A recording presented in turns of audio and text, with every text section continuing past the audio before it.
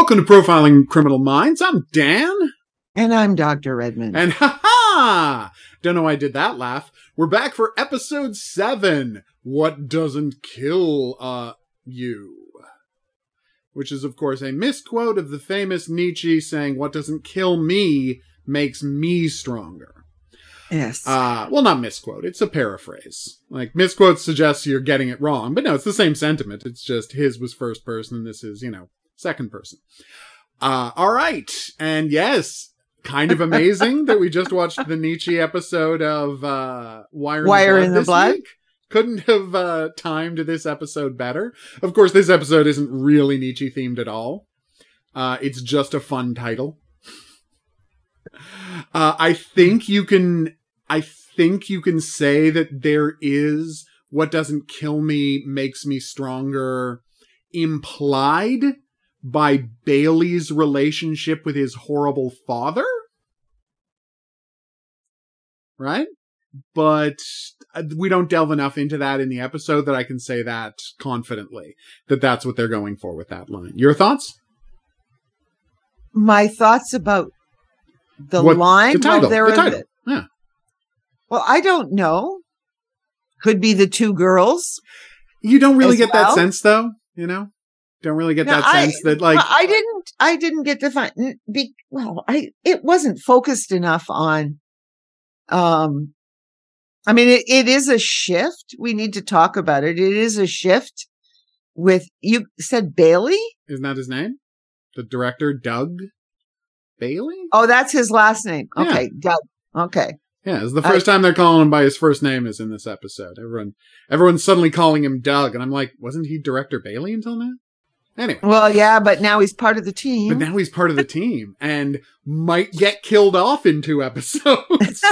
I'm just saying, they want to say stuff is real. They're probably going to kill somebody off, and I wouldn't be surprised if it's the new guy. Ah, dear, but yes. Hey, you know what? They got us to a good point of liking him, and that's what matters. Well, yes, that's what they did this episode. We're sort of talking about our general. This was a great episode. I had a great time with it. Like, I'm not gonna complain about this episode. I had a great time with this episode. It's a ton of fun. Yeah, it was a ton of fun. It had some breaks. It had some horror. Yeah, I liked very much the way they are slowly showing this man decomposing. Yeah, rather than the jokes we always made. Yeah. About how everybody was decompensating immediately, and they go out and they have they go into spree killing, and it's like, no, they're taking their time with this guy. They're showing how he's crumbling, and it is well written. It's well acted. Like, it's again, they're taking the time to do it right, and that's what we wanted all along. And I'm just blown away by how well it's going. Yeah, I'm not going to pretend to be cynical about this. No.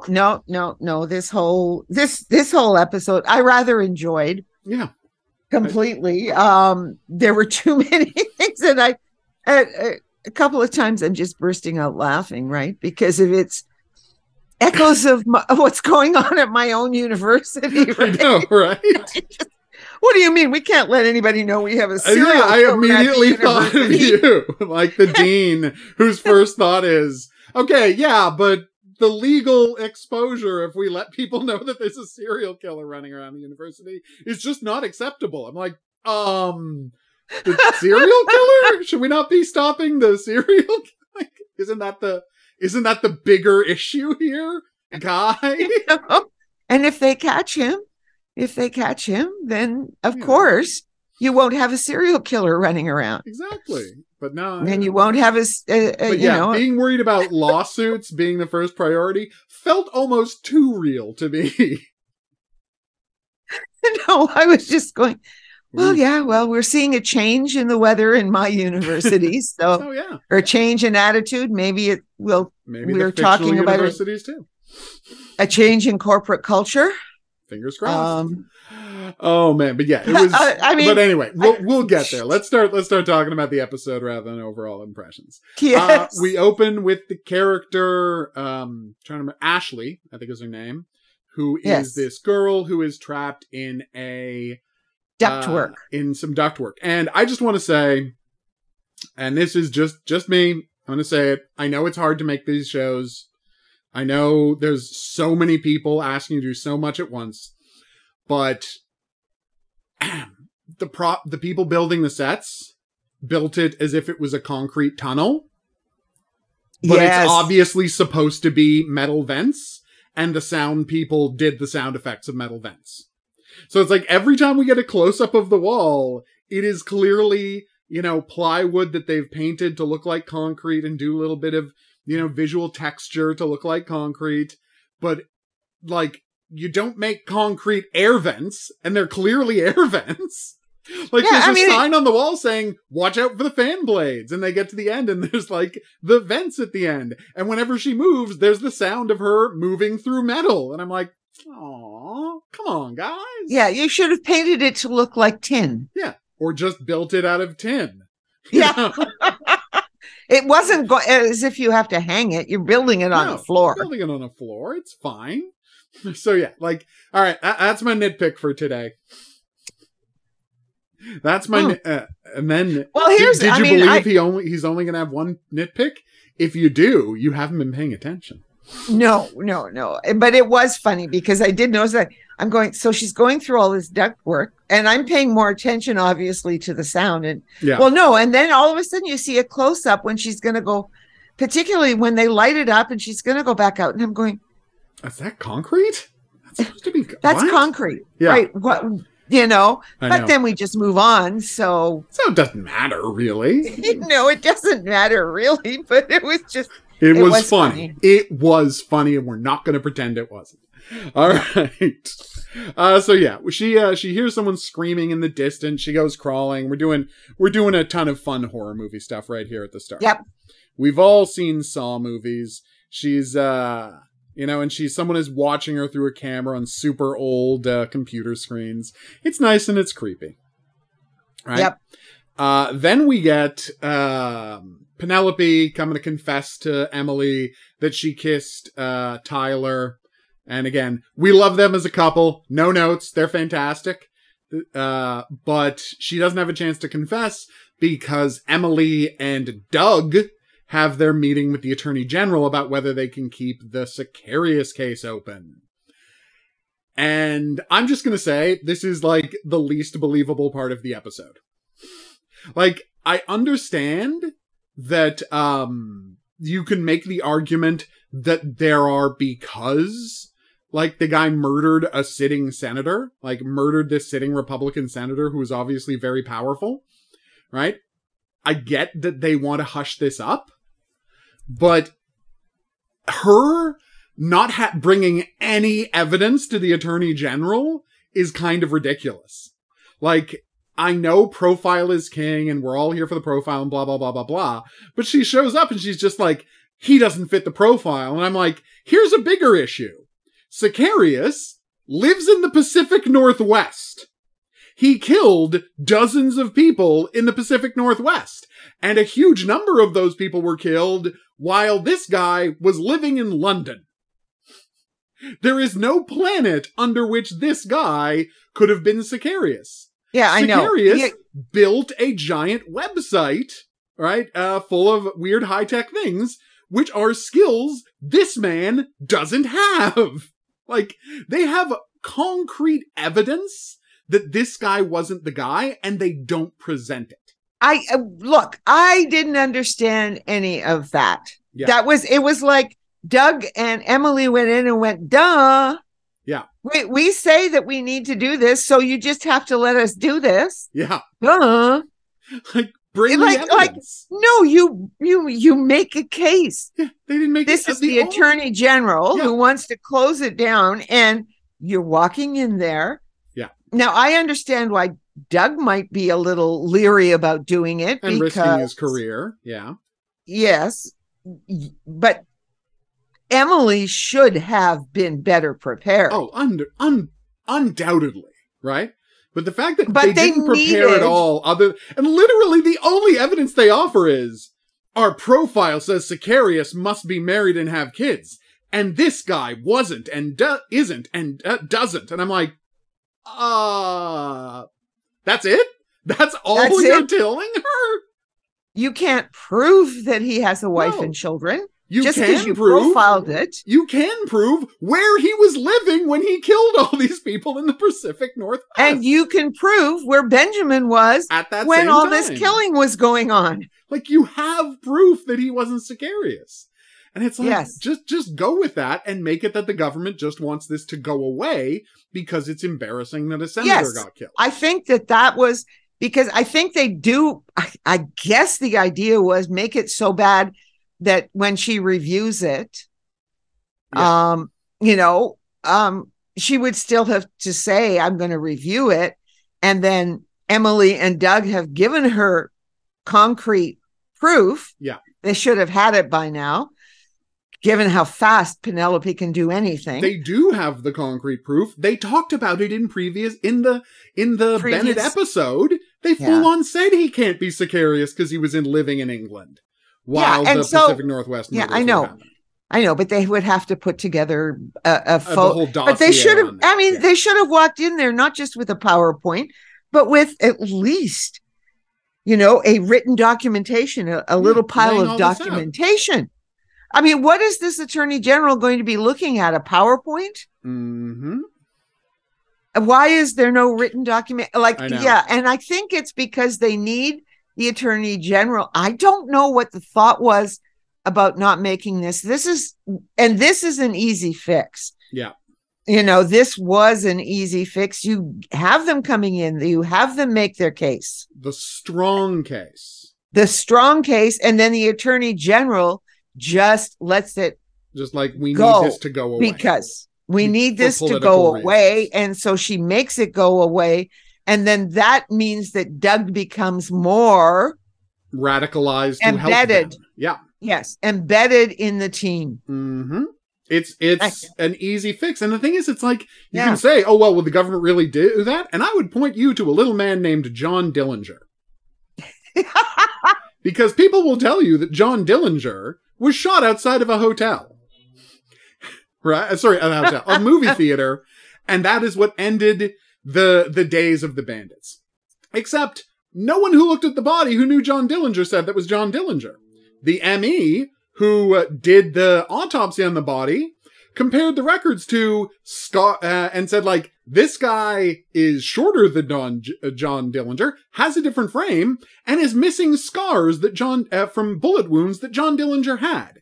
100%. This isn't John Dillinger. So the FBI made him sign a piece of paper that said he wouldn't talk about it for 30 years. And he didn't. And then the second the 30 years was up, he's like, 100% that wasn't John Dillinger. And if you look into it, the woman in the dress who he came out with was a madam who conspired with a corrupt cop to collect the bounty on John Dillinger by just setting up some criminal. And you may ask, well, what happened to John Dillinger? The answer is, John Dillinger wasn't an idiot.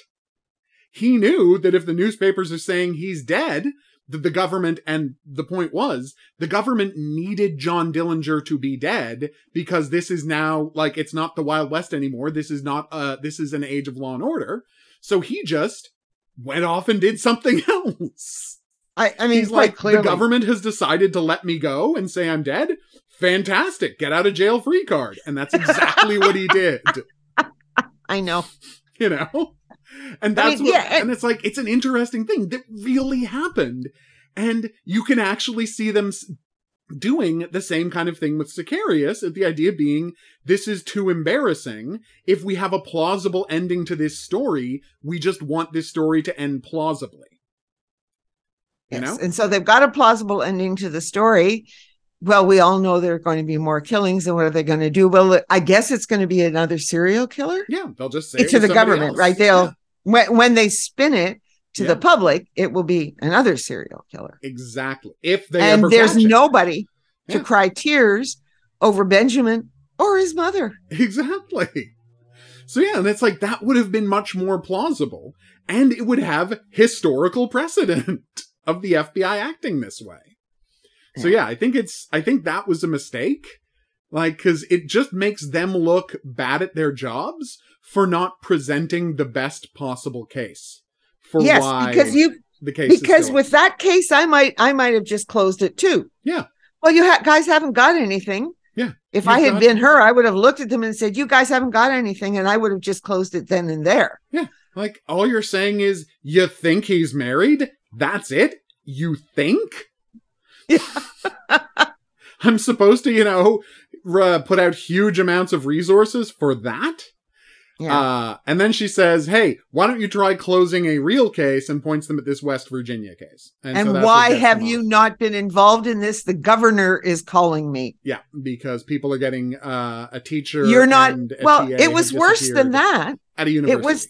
Yeah. No, it was worse than that. It was that Emily wasn't answering the governor's phone calls. I know, like not returning the governor's phone calls. I'm like, I mean, she actually, looks yeah, that's like a really good point.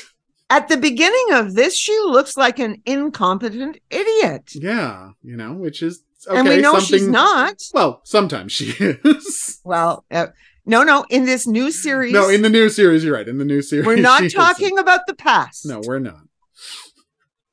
We're not talking in the new series. Yeah, she is very competent, but she's not made to look competent by her actions in this episode. In And this that's episode, what we can say yeah, that firmly. Yeah. Yeah, we can firmly say she is not made to look ultra competent by her actions this week. And it's kind of frustrating because we know she's smarter than this. Yeah, and even Doug is Yeah. smarter than this. Oh, totally. 100%. How did he? Now he is a creature of the Beltway. How does he think it's a good idea to show up with no proof whatsoever?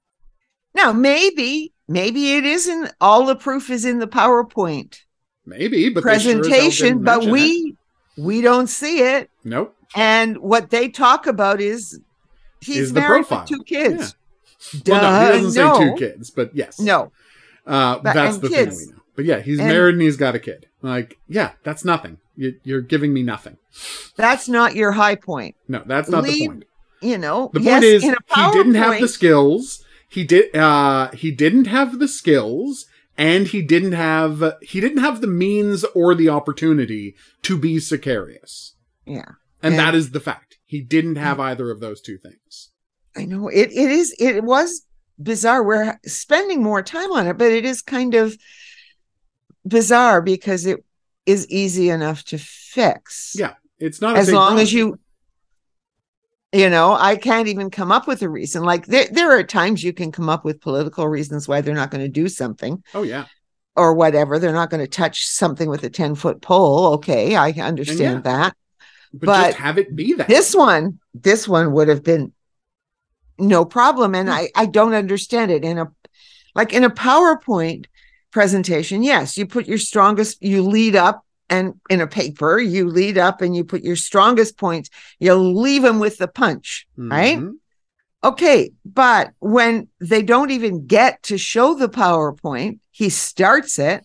They don't she wants them to cut to the chase. Yeah. And they cut to the chase with this. I know. No, this is when you give them the punchline. Yeah. Which is, he wasn't anywhere around when these people were killed. Yep. So he can't be this guy. The end. That's your punchline. Yeah. The end. Yeah. So, like the profiling stuff is interesting and it is useful in trying to figure out who he is, but it's not evidence. Can't go to court with a profile, as we know in Wire in the Blood. Yep. And profile, again, it's useful to help you narrow down suspects, but it's not evidence. And that's the key part. And they're acting like the she should think the profile is evidence. And I'm like, you're delusional if you think a profile is evidence. All right. But anyway, that's our big take on that scene. And the problem is that scene underwrites the whole drama of this episode. So it puts us off on the wrong foot, which is, troubling. But the rest of the episode is very solid. Oh, the whole point is the rest of the episode is so solid and it ends on such an upbeat. I know, but we'll get there. We'll get there. No, but when you're talking about it. Yeah. So therefore, when you're talking about it, though, you have to make this note. Guys, for season 17, don't do this again. I know. Right? So we're trying to be helpful here.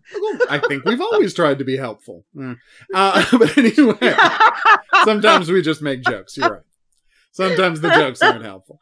But anyway, the point I was getting at is we get a good scene where they're going over the evidence and they find a microchip, an RFID chip in the what do you call it?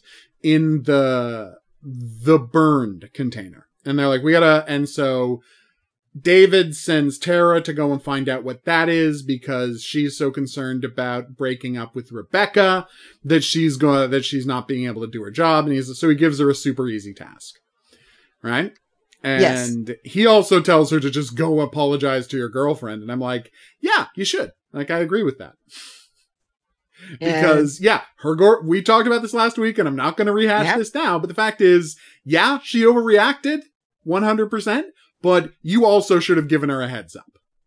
Come on. Yeah. She shouldn't have found out about it from a stranger. Yeah, exactly. 100%. Or a person.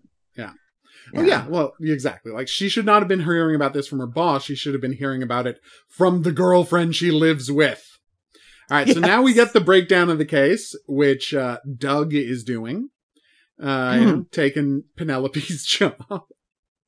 Explaining that a teacher has been found flayed to death with a bladed cat of nine tails, and then dumped on the campus, and his TA has mysteriously disappeared. Ooh.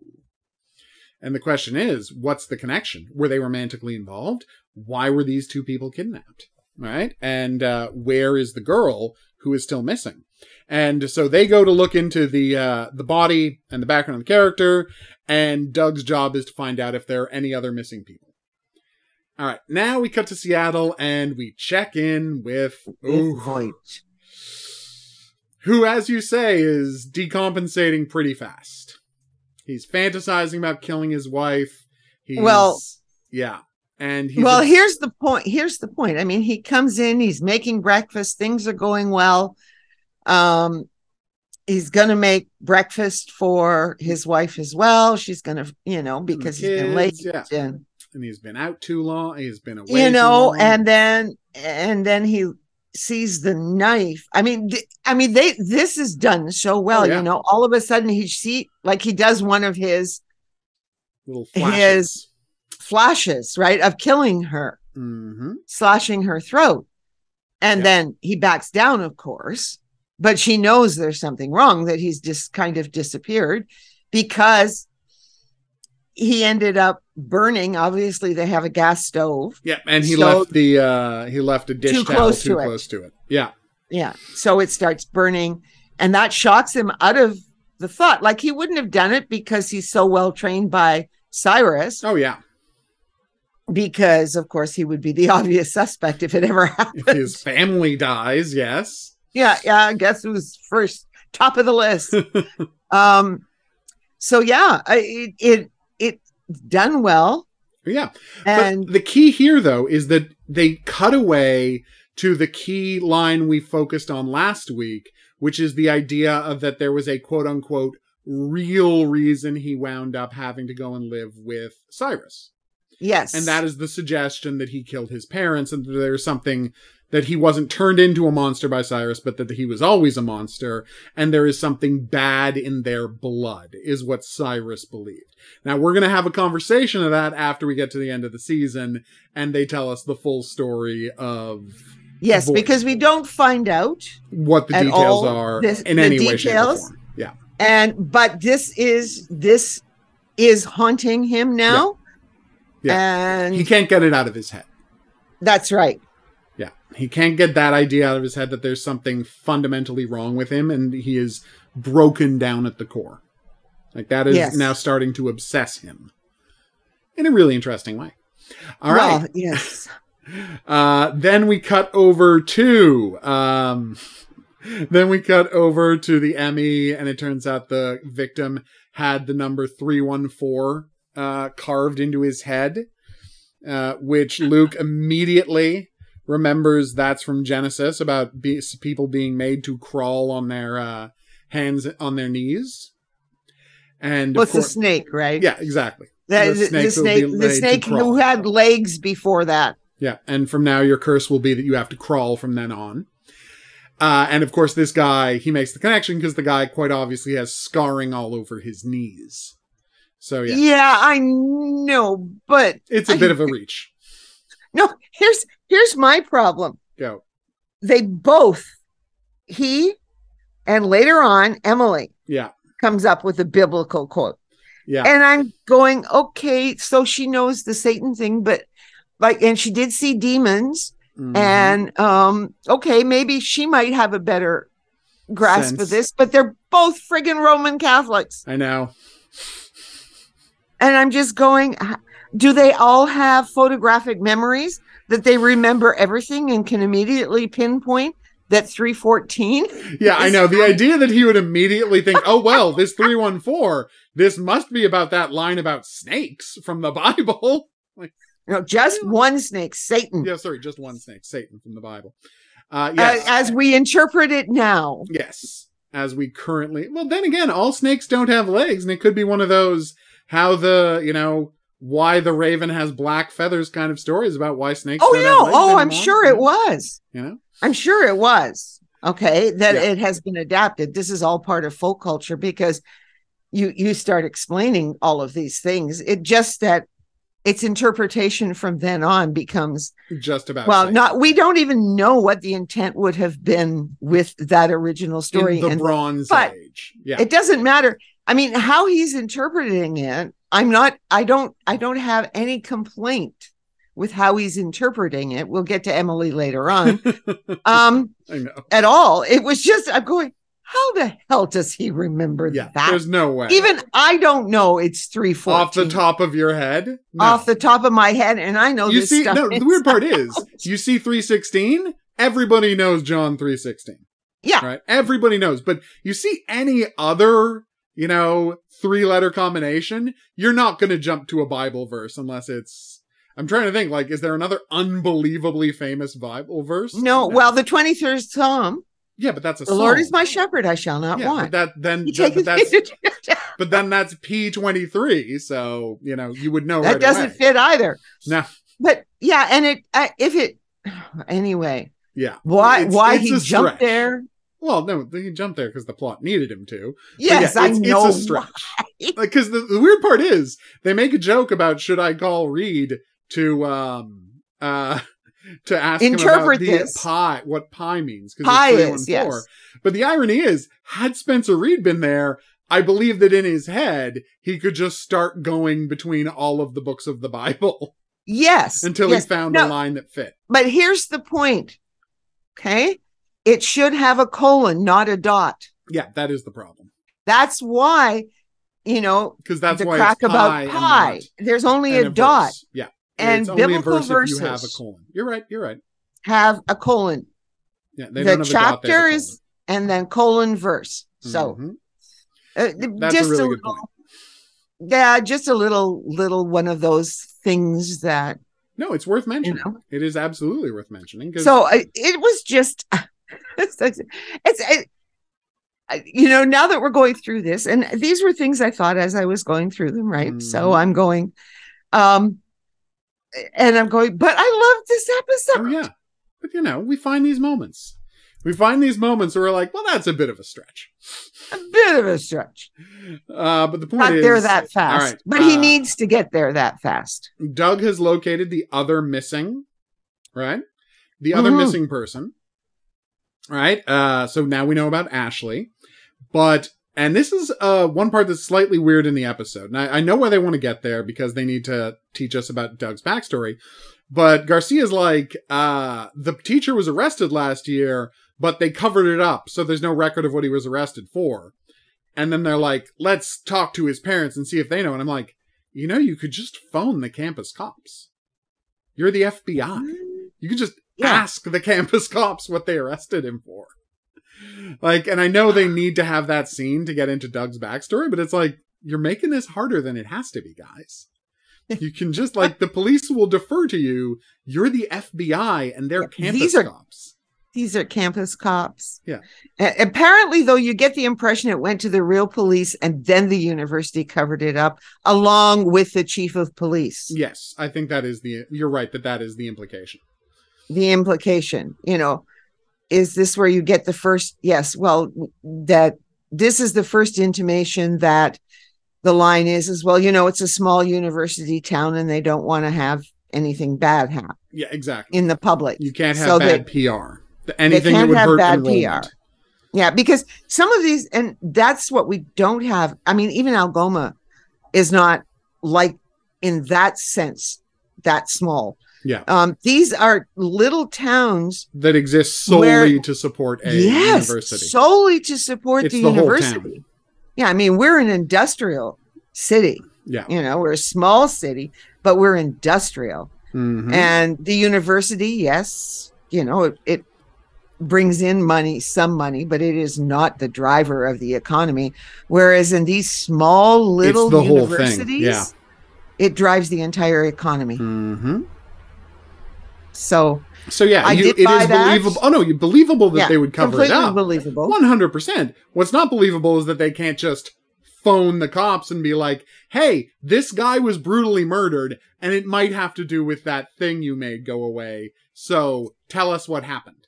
Yeah. And they could have even found out that it was something stupid. Like he got really, really drunk and went and bashed up a whole bunch of cars or something. Well, no, it is relevant what it ended up being, but it's just like the acting like they have to go to his parents to find out what it was is just a stretch to me.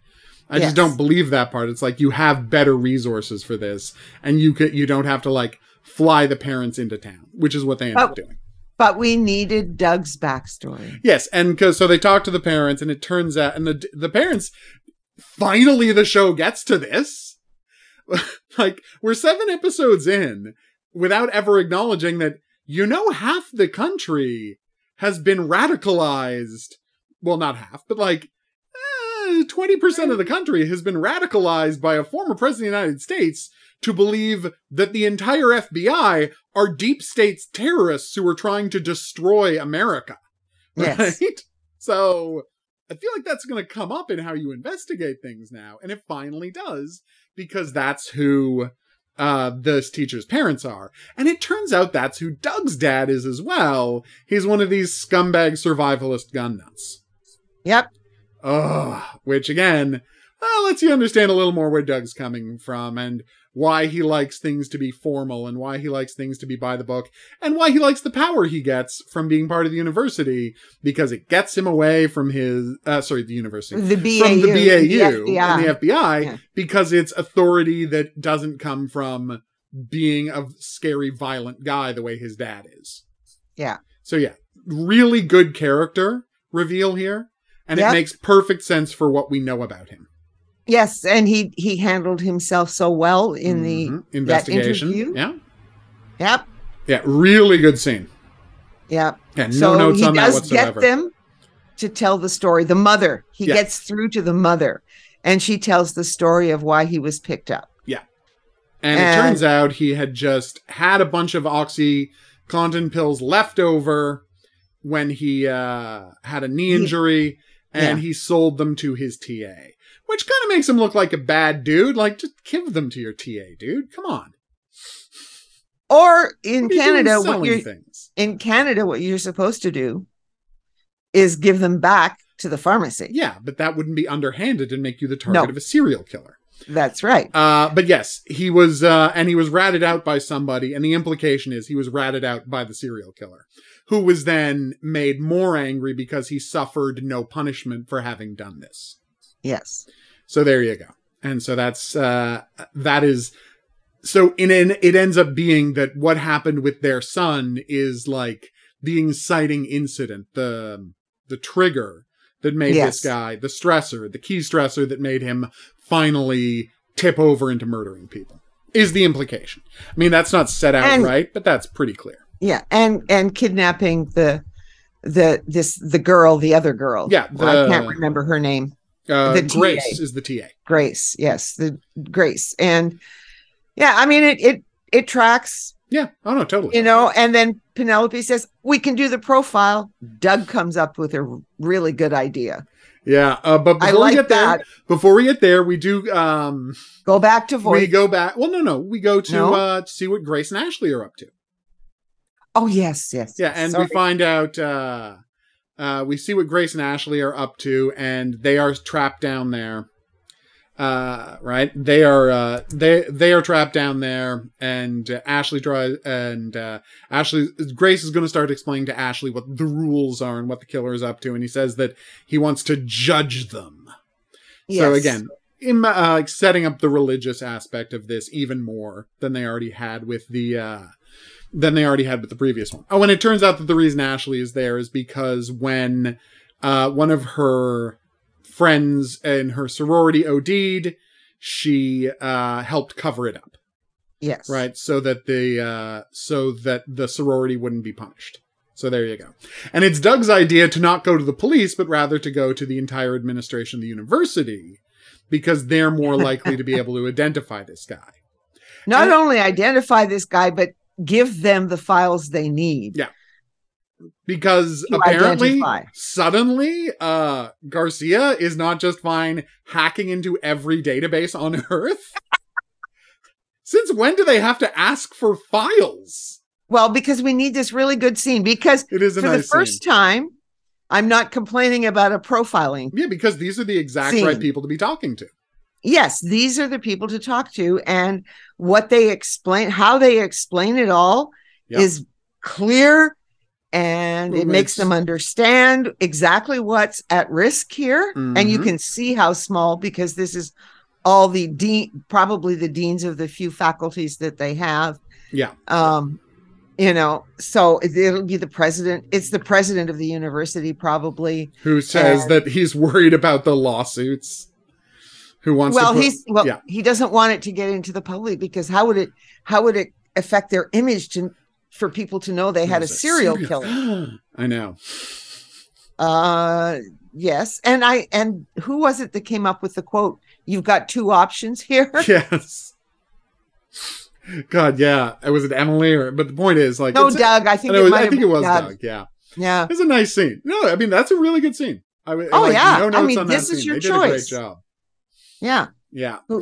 Writing this scene was a great job. Yeah. No, I really liked that. And, of course, they're going to get the information. Then it's back to Ashley and Grace.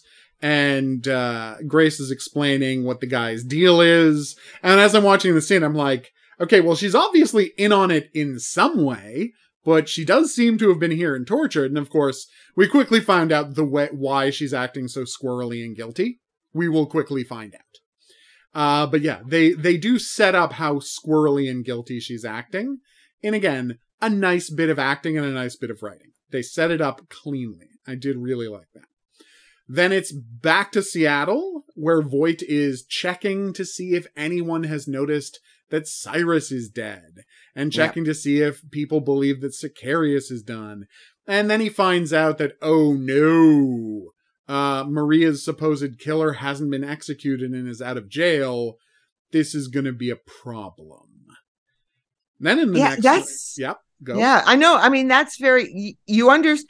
Like, what I really like about him is they're building up these stressor points. Yeah. Just little stressor points, but they're accumulating. Mm-hmm. One thing is getting tacked on top of another and top of another. Yeah.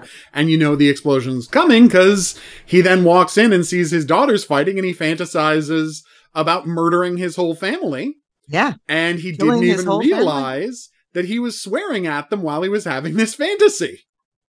He doesn't even know he was doing that. Because he's so focused on, like, getting lost in his fantasies and losing his ability to control himself. So, yeah. But, yeah, they're doing a great job with showing that, you can only keep this up for so long. Right? It always starts to crumble for these guys.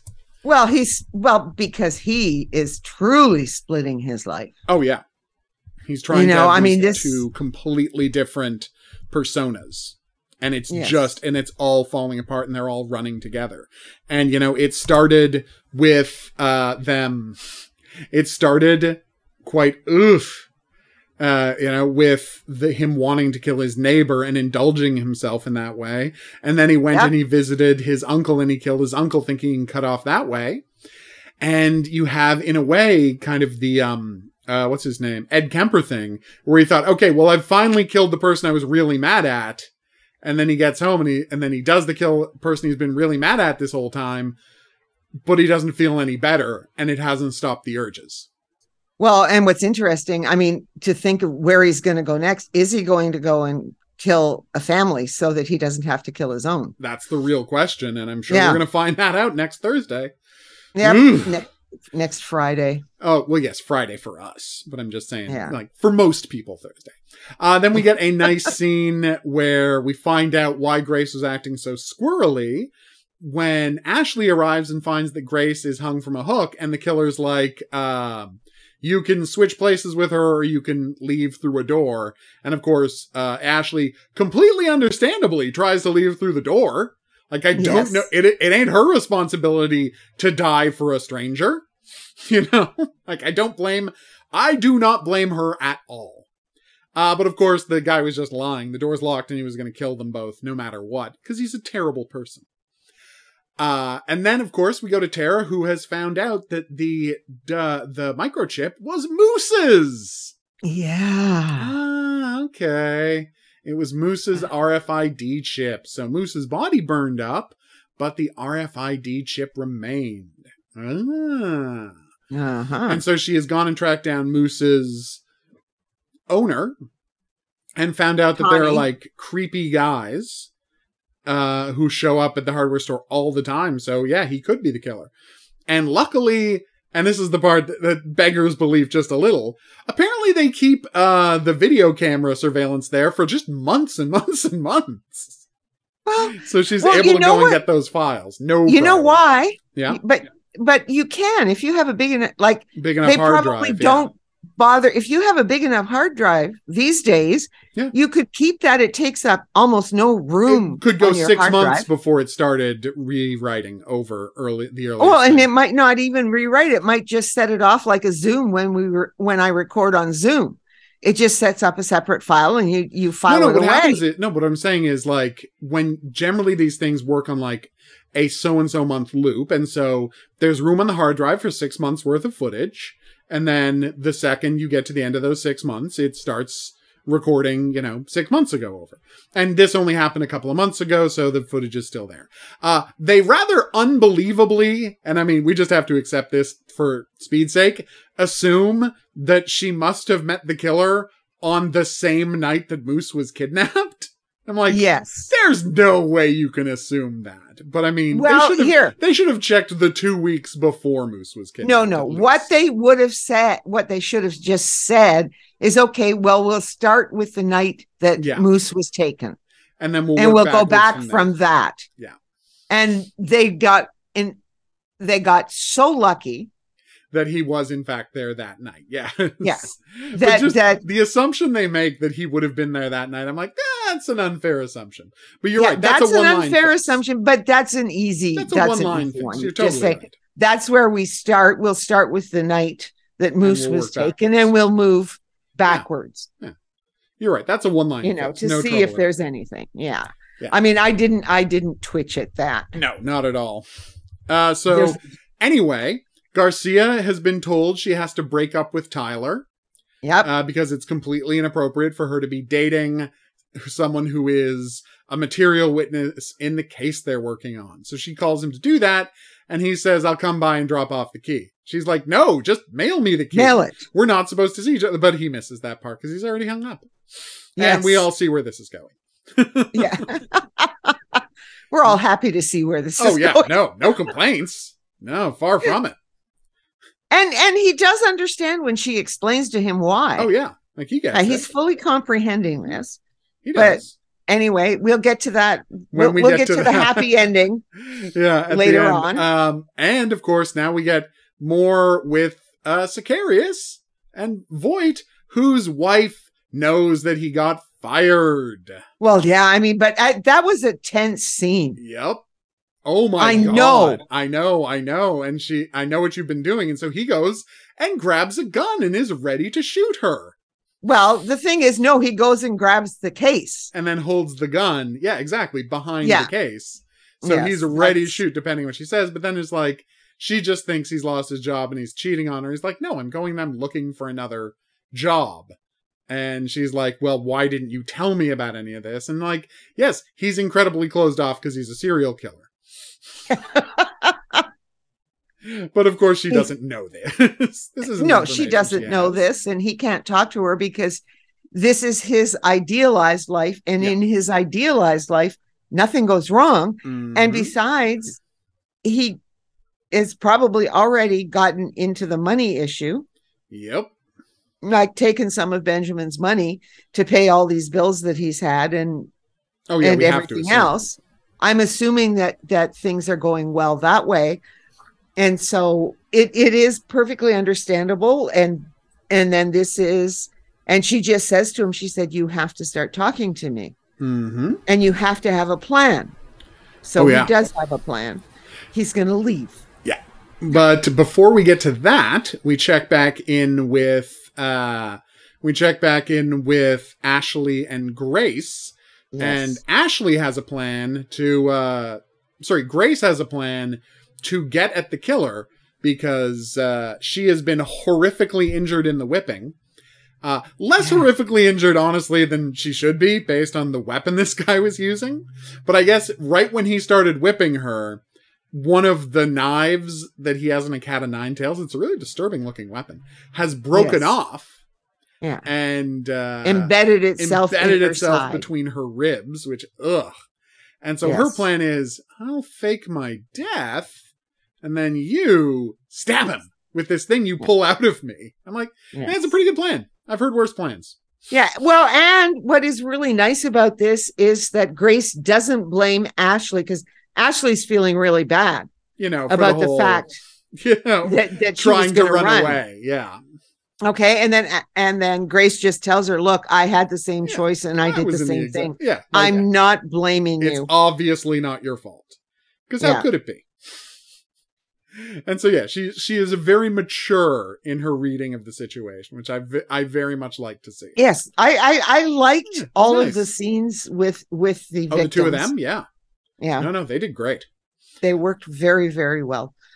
All right. So now they have gone through the files and they have found a guy who matches their profile exactly because he is a guy who works at the university. He is a janitor and his daughter was sold drugs by a student and then OD'd and died. So it exactly fits the victimology of the people he has picked. So this is 100% the guy.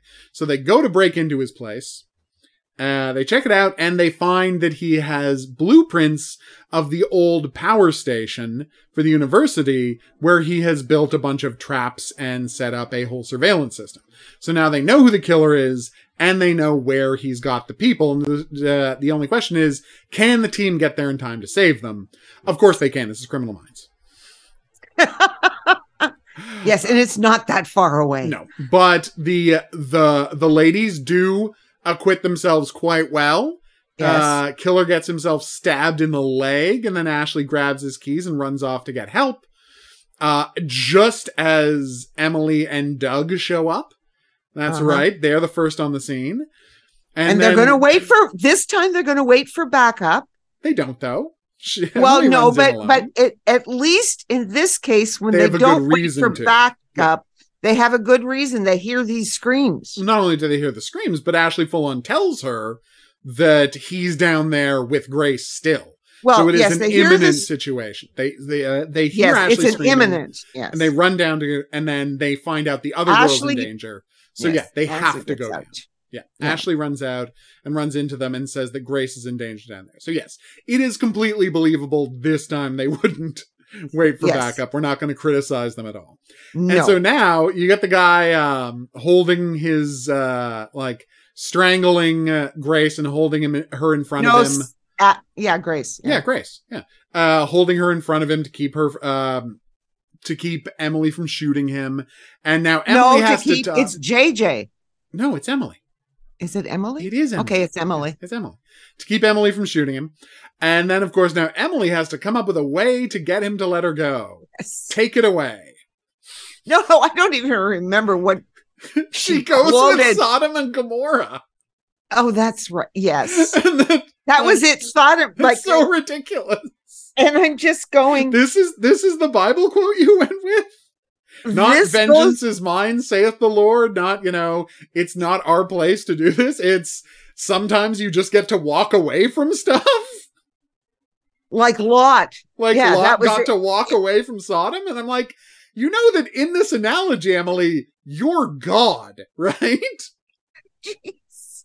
I feel like that's something that he might not really And, react well to. like, To you I was anointing looking, yourself God in an analogy. but I'm just going, Lot. That's why I completely forgot it, the thing, because I'm just going, this is so stupid. I know. Yes, go with vengeance is mine, saith the Lord. Yeah, exactly. It's not your That's place. what you do. You can't take this kind of vengeance. Yeah. This is not your responsibility. You want your vengeance now? But No. vengeance is God's. There, done. That's it. Because he is this religious figure. He's got this religious obsession and this religious fixation. And he's going to he's going to take God's vengeance for God. Yeah. And that is 100% something you're not allowed to do. No. It's right there, pretty damn clearly. And that should be the first place anybody goes. Yeah.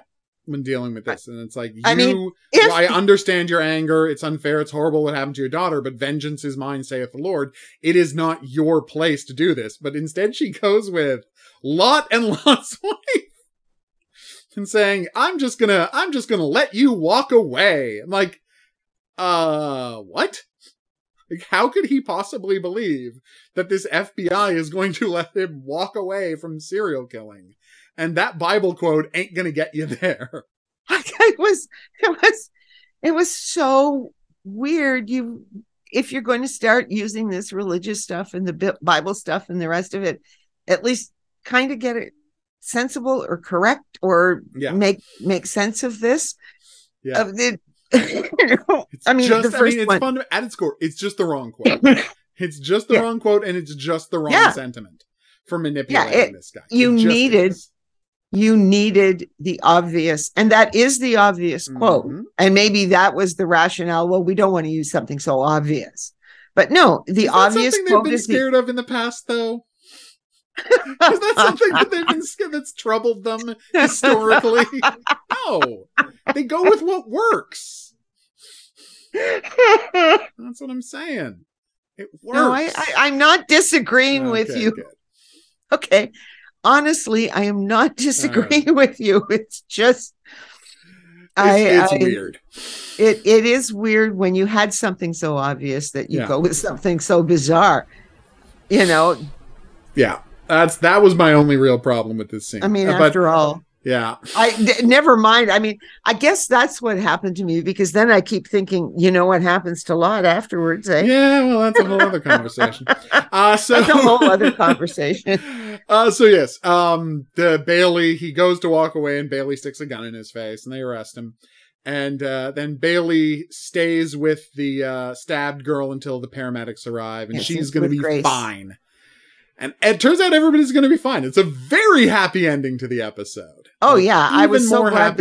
I know. I was really worried she was not going to come to a good end. Oof. Yes. But no, she's fine. Yeah. It turned out no vital organs, I guess, would have been it was just affected by when it was came just in. jammed in between her ribs. So I'm sure she's got like some kidney or liver damage or something, but they'll be able to deal with it. Yeah. Gallbladder damage. Who knows?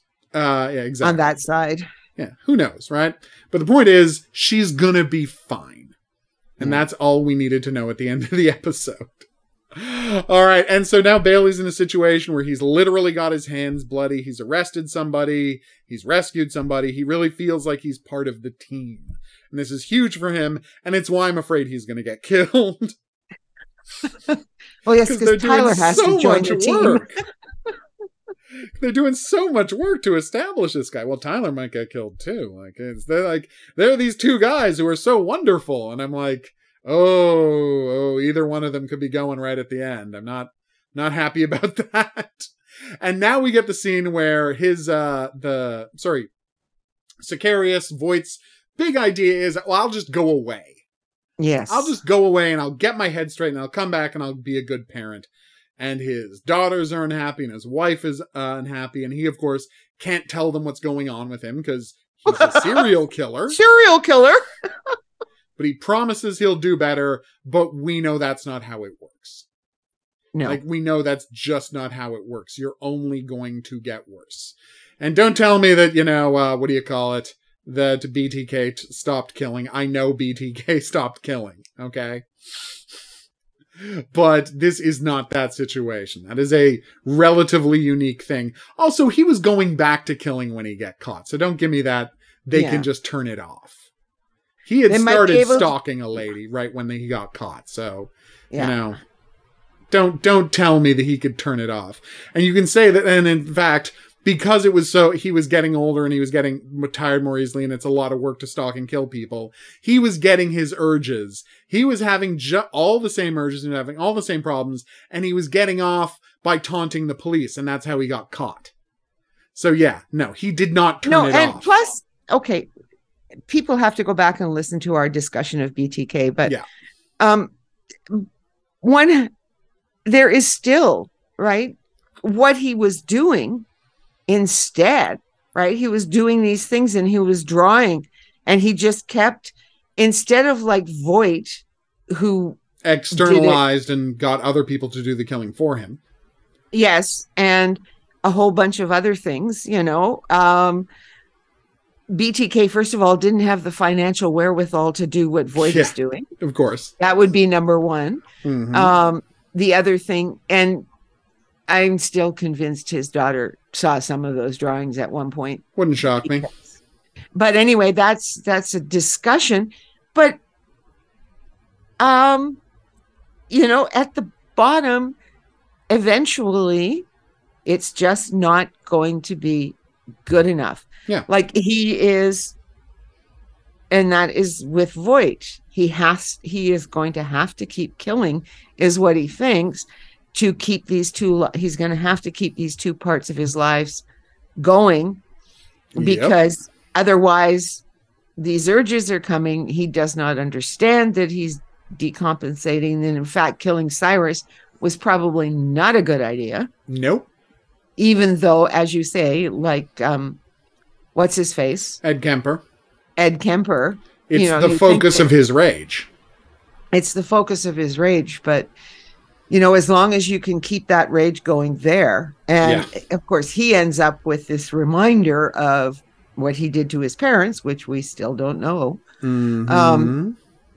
It tracks. And you can see that he is now, of course, more and more lying to himself, thinking that he can somehow or another get back to where he was and get back. 10 years ago. And of course, even 5 years ago. Just not possible. No, he is decompensating, and we're watching it happen. And they're like, again, such a great choice to do this over the 10 episodes. Yeah. And and you can see it as a slow process, and then you can see the steps. Mm-hmm. Well, that he can pull himself together periodically. 100%. But, it can only last so long. He can only hold it together for so long. And again, the fact that they are showing you like that he's got all of the classic stressors, that he's got family stuff, that he's got money stuff. Like, they're like, no, like this guy is in a way the perfect storm of a guy who's going to snap. Because it's coming. See, before he only had the stressors from his serial killing life. Exactly. Now both halves of his lives are falling apart. And now the other half of his life is also causing him stress. Mm-hmm. And that's where, they're joining in his brain, and he's going to have to figure a way out. Yep. How is he? And we are not figuring out that he is going to be able to figure a way out. Oh, no, of course he isn't.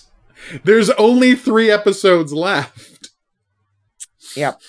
No, I mean, this is all going to go very badly for everybody over the next 2 episodes. I think it's fair to say.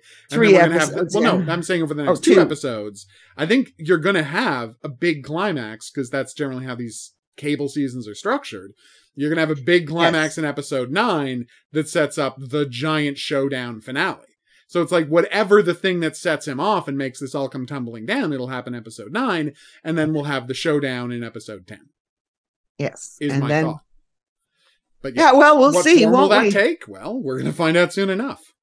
Yep. So then after he's run off, we get this nice back and forth edit where we cut between him going and digging up one of his cases and David going through the footage, right? Until he finds the guy who went and looked at the picture of Moose and talked to her about it.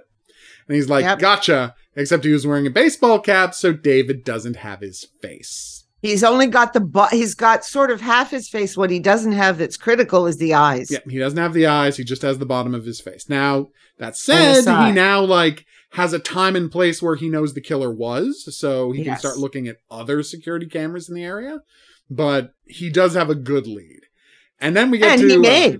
Oh, yeah. You know where it is. He may go back to the footage from the fake bomb. Oh, yeah, and see if Tyler the same had. guy's in the area. Yeah, that would make perfect sense. See if he was there. Yeah, it's a completely logical. I would not be surprised if they did that next week at all.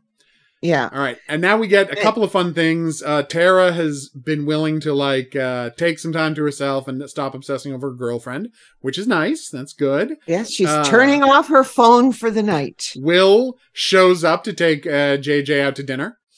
Yeah, because, for a again, date night. He is fantastic. Yes, and she says, "But the boys." Well, your mother. No, but again, it's a great acting choice where he's like, "Oh God, we have children? No, your mother's there. Come on." Come on. Just such a nice little acting beat. And it's that kind of fun beat. Yes. They didn't have to do that fun beat, but they did this super fun beat to show us how good their relationship is at this point. It's developing the way that they have decided in the first few episodes that they were going to go. Like JJ has definitely shifted a little bit, particularly after his cancer scare. Yeah. Yeah, she is taking prioritizing things seriously. Yes. And it's great to see. Again, it's great to see them modeling a healthy relationship. And this has always been the relationship where they could model that, like going back to that episode where the children kept getting burned alive and we found out that she's in therapy. Yeah. Right? That they did couples therapy because she can't communicate. Like, what? Seriously? On Criminal Minds? And then they did a ripoff of that with David and his wife years later. But they did the same episode again with David and his wife because it worked so well the first time. I'm like, okay, fine. Yeah, fine. Whatever. We don't believe it, but we don't believe that David would behave this way. But then again, they were all setting up the face-off killer who, yes. If you want to hear our thoughts on the face-off killer, just go listen to those episodes. We're not going to rehash all of that now by any means. Because we need to get to the most fun part of the episode. The most important part of the episode. Which is Tyler coming to return her keys and them talking about the fact that they can't be together and neither of them caring. But it was really good how Tyler explains to her that he's dropping off the key and he has to say this one thing to her. Yeah. This is just again, all of the Penelope scenes have been on a writing tier higher than the rest of the show all season, and this is the best one yet. Yeah, he is so good at explaining. Yeah, that he was going suicidal. He was suicidal. And he then didn't care. As long as he got rid of Sicarius, he didn't care what happened to him. And after Sicarius was dealt with, he was going to kill himself. And it didn't matter that even if they couldn't see one another, his life has changed radically since he met her. Yeah. And she has allowed him to see that there's still good in the world and that life is worth living. And it's like, how can you not sleep with him now? Come on. How could she possibly not sleep with him after that? And she does. It's so nice. And they did this is so miles ahead of everything that they did in Criminal Minds before. Oh God, yeah. Where the two of them, are we really going to do this? Well, yeah, I guess we are. They're both agreeing. Yep. But making sure that everybody's agreeing, and then we get the post-credit sequence. You get the credits, and I'm going, "Who's Mrs. Longsty?" I'm watching the credits, and then all of a sudden there's a knock at the door, and it's Mrs. Lonsky, who lives across the way or below their apartment. Yeah. And she's heard some noise and wants to make sure Penelope's all right.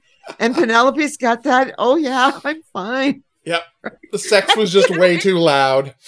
The sex was just way too loud. And then we get this weird scene, and it moves up from his feet. Where he's completely naked and covered with his genitals covered by cookbooks. By cookbooks. Oh. And then Penelope makes that line about nerds and sex. Oh my God. Such a perfect ending. Such a perfect ending. Just wonderful. Loved it. No qualifications. Thought it was fantastic. He better not die. They better not be killing off Tyler. But the thing is, it's like, I feel like it's Tyler or it's Doug. I feel like somebody's dying later this year. And I don't want either of them to die, just like I didn't want anyone to get killed in that explosion. But I feel like they might only rescue us and give us complete, once this year. So I'm scared. They got well, the point is that I can see Sicarius going after Tyler. Oh, easily, yeah. Because Tyler was ready to sell him out. Did sell him out. Well, did sell him out and betrayed him and sold him out, yeah. And then what would happen is that Voight would focus on Tyler as the cause of all of his problems. It's possible that's why he grabbed that case, and that's what he's going off to do. Yeah. It's the second, right? Because first it was Cyrus that he blamed for everything. Mm-hmm. And now he's got to find somebody else to blame to replace Cyrus. Yeah, and he, of course, it makes perfect sense that it'd be blaming the guy who screwed up his serial killer fraternity. Yep. Yeah, like it's completely logical. So yeah, like I don't know if that's where he's going with that new case, but if that happens at the end of next week, if that's where he shows up stalking Tyler or trying to kill Tyler, wouldn't shock me in the least. So yeah, things are about to get rough, everybody. Yes, that's our prediction. Oh yeah, that it can only get rougher from now on. Yeah, no, we're in the home stretch. Last 3 episodes. This is going to get bleak. So I hope everybody's emotionally ready for it, because I don't know if I am. We'll tell you next week how we feel. Right? All right. Okay, so I guess that's that. If you have any questions, if you have any comments, if there's any profiling-related fiction you'd like us to check out, drop us a line at profilingcriminalminds@gmail.com. We would love to hear from you. If you were listening to this on some sort of an app or podcatcher, please rate and review. That's how people find the show. We're going to be back here next week with the new episode. But until then, I'll say that's right. Au revoir. And have a good week. Profiling Criminal Minds is a member of the Kinks Podcasting Network.